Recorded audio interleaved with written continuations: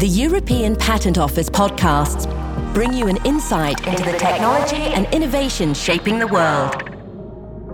Hello and welcome to this podcast from the European Patent Office, in which we will be discussing the small, agile companies active in deep tech. These are the innovators who are creating the smart, connected, autonomous devices that are essential in our modern world. But which sectors are booming? What might be holding some companies back? And how does Europe compare with the US? My name is Jeremy Philpott, and I work in communication at the European Patent Office. Joining me today are two experts who can answer our questions. First, we have the Chief Economist of the European Investment Bank, Deborah Revoltella. Since arriving at the EIB in 2011, she has been building their economics department and has led the work for flagship publications such as the EIB Investment Report. Welcome, Deborah. Hello, Jeremy. Thanks very much for inviting me today. Pleasure. And also joining us is EPO Chief Economist, Jan Menier. Jan and his team have just published a new study, co-authored with Deborah's team, on the patenting trends and economic factors impacting so-called deep tech SMEs, the small and medium-sized enterprises creating the technologies for our smart, connected, autonomous world. Welcome, Jan. Hello, Jeremy. Hello, Deborah.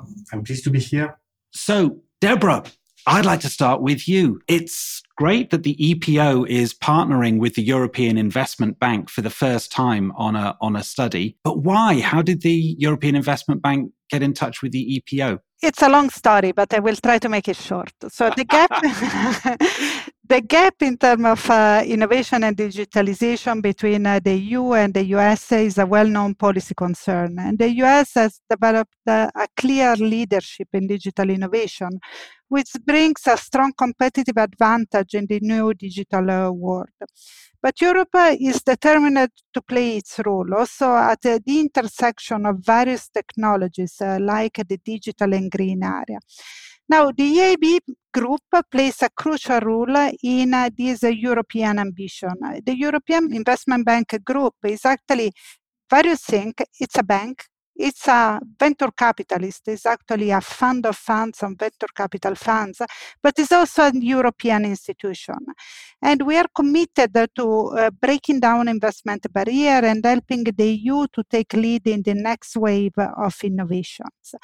And in doing so, we think that having a very good understanding of the market that comes from research, from data, from being active in the markets is crucial. So we decided to work together, and it's nice, Jana, the EPO, you have this fantastic data also on patents. You had this very strong interest on working on the most innovative SME, and we saw that was a perfect match to bring together our knowledge, our information, and have this joint report coming up. Well, thanks, Deborah, and the pleasure is definitely shared. I think it was a very good initiative to collaborate on that, and with a lot of benefits to reap on both sides. And actually, because the interest of the EPO very much mirror or echo with those of the EIB.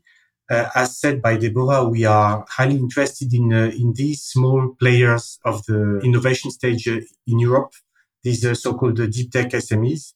And although we are, so as a patent office for Europe, we have a large number of patent applications coming from large companies from all around the world. But it's important to emphasize that about two-thirds of our applicants file only one application. So we have a lot of small applicants. And these are typically small European businesses that develop new technology. So they are deep tech businesses and that are trained to use European patents to bring that to the market on a European scale. And these are a highly important category of applicants to us. We are aware of the importance for the European economy, and we are aware also of the importance of funding and policy support for them. And there can be no better partner to study them than the EIB. Sounds like a marriage made in heaven. Before we can get into the study in more detail, I just want to clarify some terminology. I understand this idea of the fourth industrial revolution, which 4IR.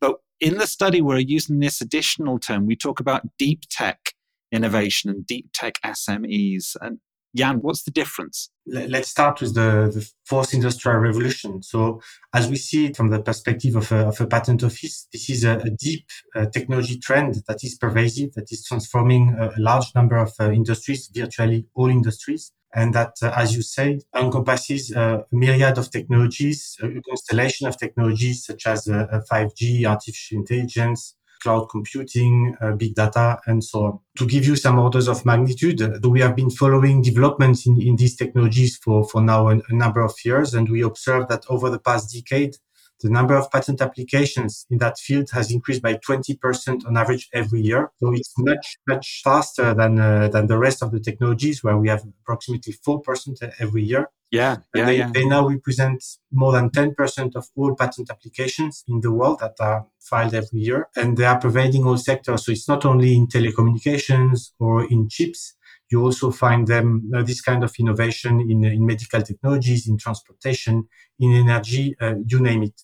So they are really transformative and pervasive. And it's very important that to understand how Europe is doing with respect to these developments. So this is why we are monitoring them. And of course, this is a threat, but this is also an opportunity for European industry and especially for European small businesses.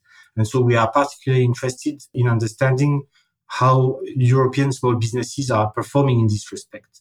And there are two ways to come to the second part of your question. There are two ways of looking at that. On the one hand, small businesses can make use of these technologies. So this is a big challenge for European ones.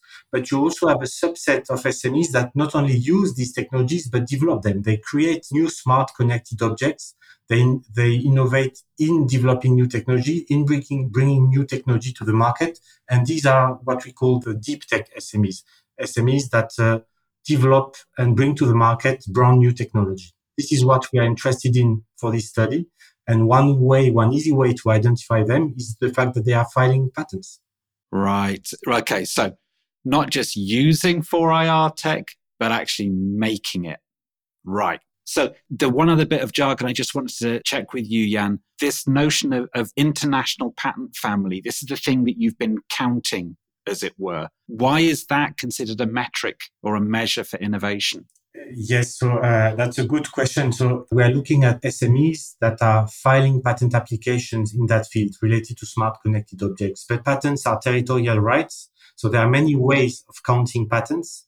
And one good way is to focus on this international patent family. So it's inventions for which a patent application has been filed in at least 2 different countries. And by using this metric, we make sure that these are patents that count, inventions that count, because their inventors want international patent protection for that.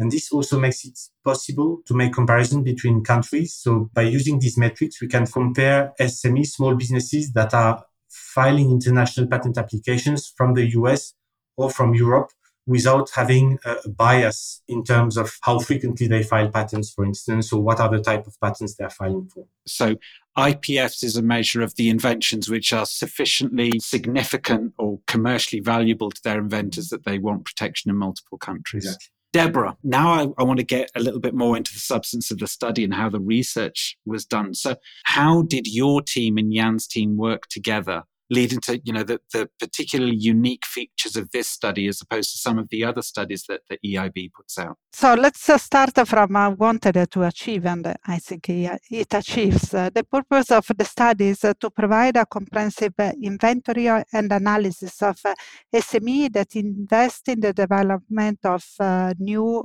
for industrial revolution technologies in the EU27. And the aim is to inform policy makers and private decision makers and investors on the challenge that these firms encounters in their activities. What we did with the study is really to bring together the knowledge, the expertise, and the data of the two different institutions. And Jana was already mentioning the use of patent data and your databases in terms of patents. On our side, at the European Investment Bank, we have since 6 years, we run a survey representing European firms, 12,000 firms in Europe. And in that part, we also try to get the flavor. We have a special focus also on SME, and we try to understand what's happening also to innovation through the survey of all firms. On the other side, as I was saying, on Jan and through the European Patents Office, we have the database of patents in Europe.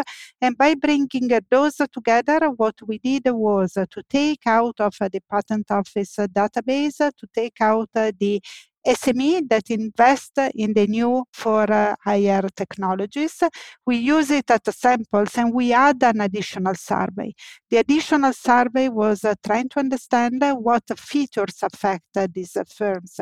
And then because of the questions in this survey were very similar to the one that we use in our comprehensive survey for all SME in Europe, what we managed was also to be able to compare the performance of this innovative for higher SME to the rest of the market of all firms, of all SME.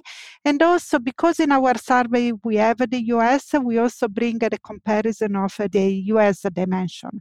So at the end, it's really a win-win. We bring together different pieces and the sum of it is something very interesting. The cohort that you've got there, 10,000 SMEs as a survey body is just phenomenal base to start from for a study like this. Let's get into some of the findings. So what does your research show that is particular or specific to these deep tech SMEs as opposed to the body of SMEs as a whole? Based on the data on the combination of the data brought by the EPO and the EIB, and especially the possibility of comparing these patent applicants with other SMEs, we can show, I think, in a quite compelling way that they are special in many respects. I would emphasize in particular the fact that they are not so young. So, of course, there are young companies, very young ones among them, but more than half of them are more than 10 years old, and despite being still not so big. And this shows that these small businesses typically have long investment cycles because they invest in technology, they invest in research, and it takes time to bring brand new technology to market. It takes time and it takes money, also investment. They are really investment intensive, and so they are more dependent on access to funding. To me, I think about these sorts of startups as being full of trendy 20-something hipsters on longboards, developing cool smartphone apps. You think, that they've got to be small and young and agile and fast. But of course, entrepreneurs who are developing smartphone apps, these are exactly what you described earlier, Jan. These are the people using 4IR technologies, but they're not necessarily the ones making the technology. Yes, some of them may develop advanced software. We have some examples in the report of apps, of medical devices with advanced software. But the point indeed is that they are also developing the smartphone. They are developing the device, the machine. And as a matter of fact, we see that many of them are actually involved in manufacturing, in producing, designing physical objects, not only software. So it's the combination of both. And they are developing these kind of devices in a really broad variety of sectors. We see that perhaps the main one is medical technologies. Many of them are active in medical technologies, but they are also present in transportation, in green technologies, clean technologies, or in advanced artificial intelligence or data processing systems. So in that case, it's more B2B. They are developing technologies that will be used by other companies to better exploit their data. Moving on to some of the other findings, Deborah, what are you taking away from the study in terms of the significant differences between the position of SMEs in Europe and those in the US? I think the starting point is what led us actually in the study. So the gap between the US and Europe. And actually it's confirmed also when we talk about for higher innovation. The US dominates. In the US, there are twice as many SME with an international portfolio of 4IR patents than in the EU. even though small firms make up a smaller share of the American economy. And also in the EU, SME contributed 10% of international patent families for IR technologies, while in the US, SME accounted for 16% of their country contribution. What comes out is really a gap on the two sides, but the picture is a little bit more patchy, I would say, because at the end, there are also positive aspects at the European level that emerge. Yes, indeed. Actually, we have, if we look at the country level, we see that some European countries are doing even better than the US. So these are typically the Nordic countries. We can quote Finland or Sweden or Denmark, but also outside the EU, Switzerland is really performant. And we see that in these countries, we have a combination of a strong specialization in 4IR innovation with a large share of inventions contributed by SMEs, but also large companies that are active there. And all of that forms a dynamic and performant ecosystem. So in that respect, one lesson learned from this study is that we shall not necessarily oppose small businesses and large ones. They can work in synergies and benefit from each other.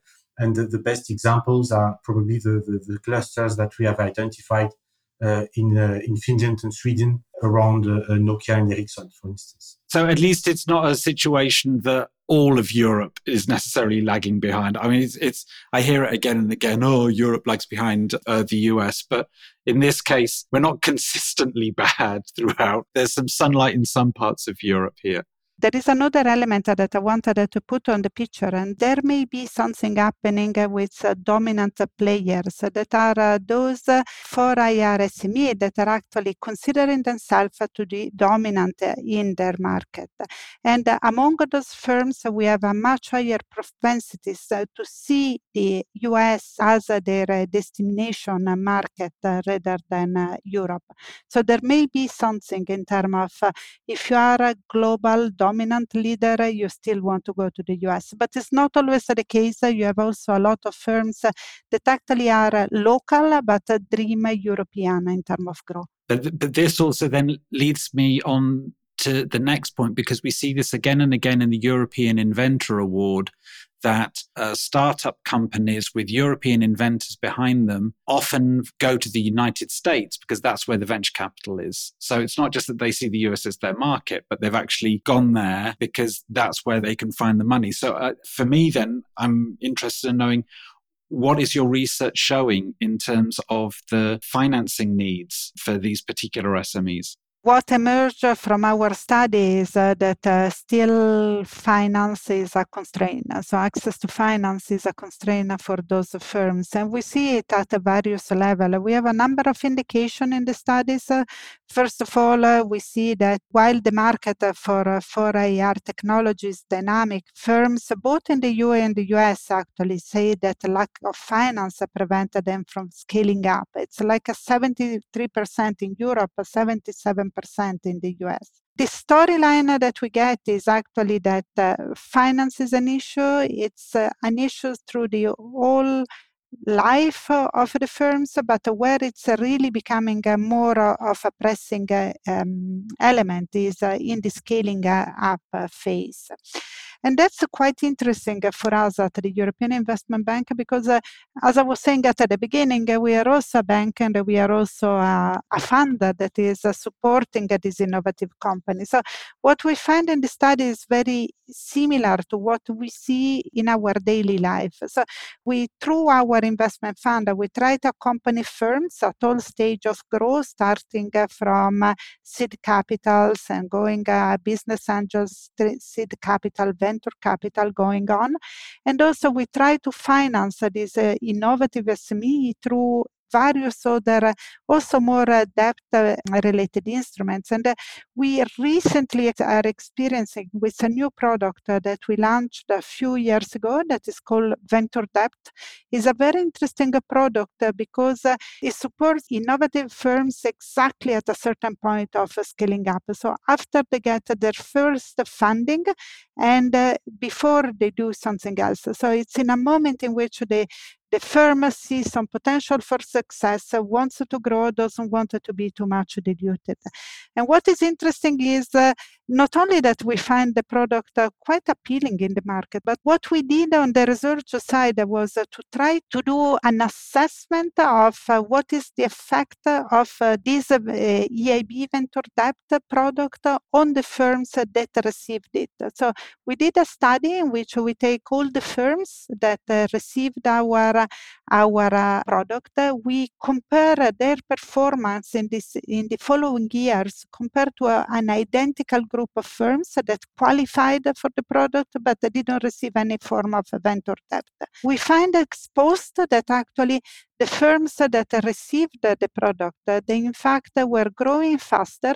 But one element that is extremely important is that through this venture debt, they were able to catalyze other financing. So it was kind of a signaling effect of the fact that was a good projects and a good opportunity for growth.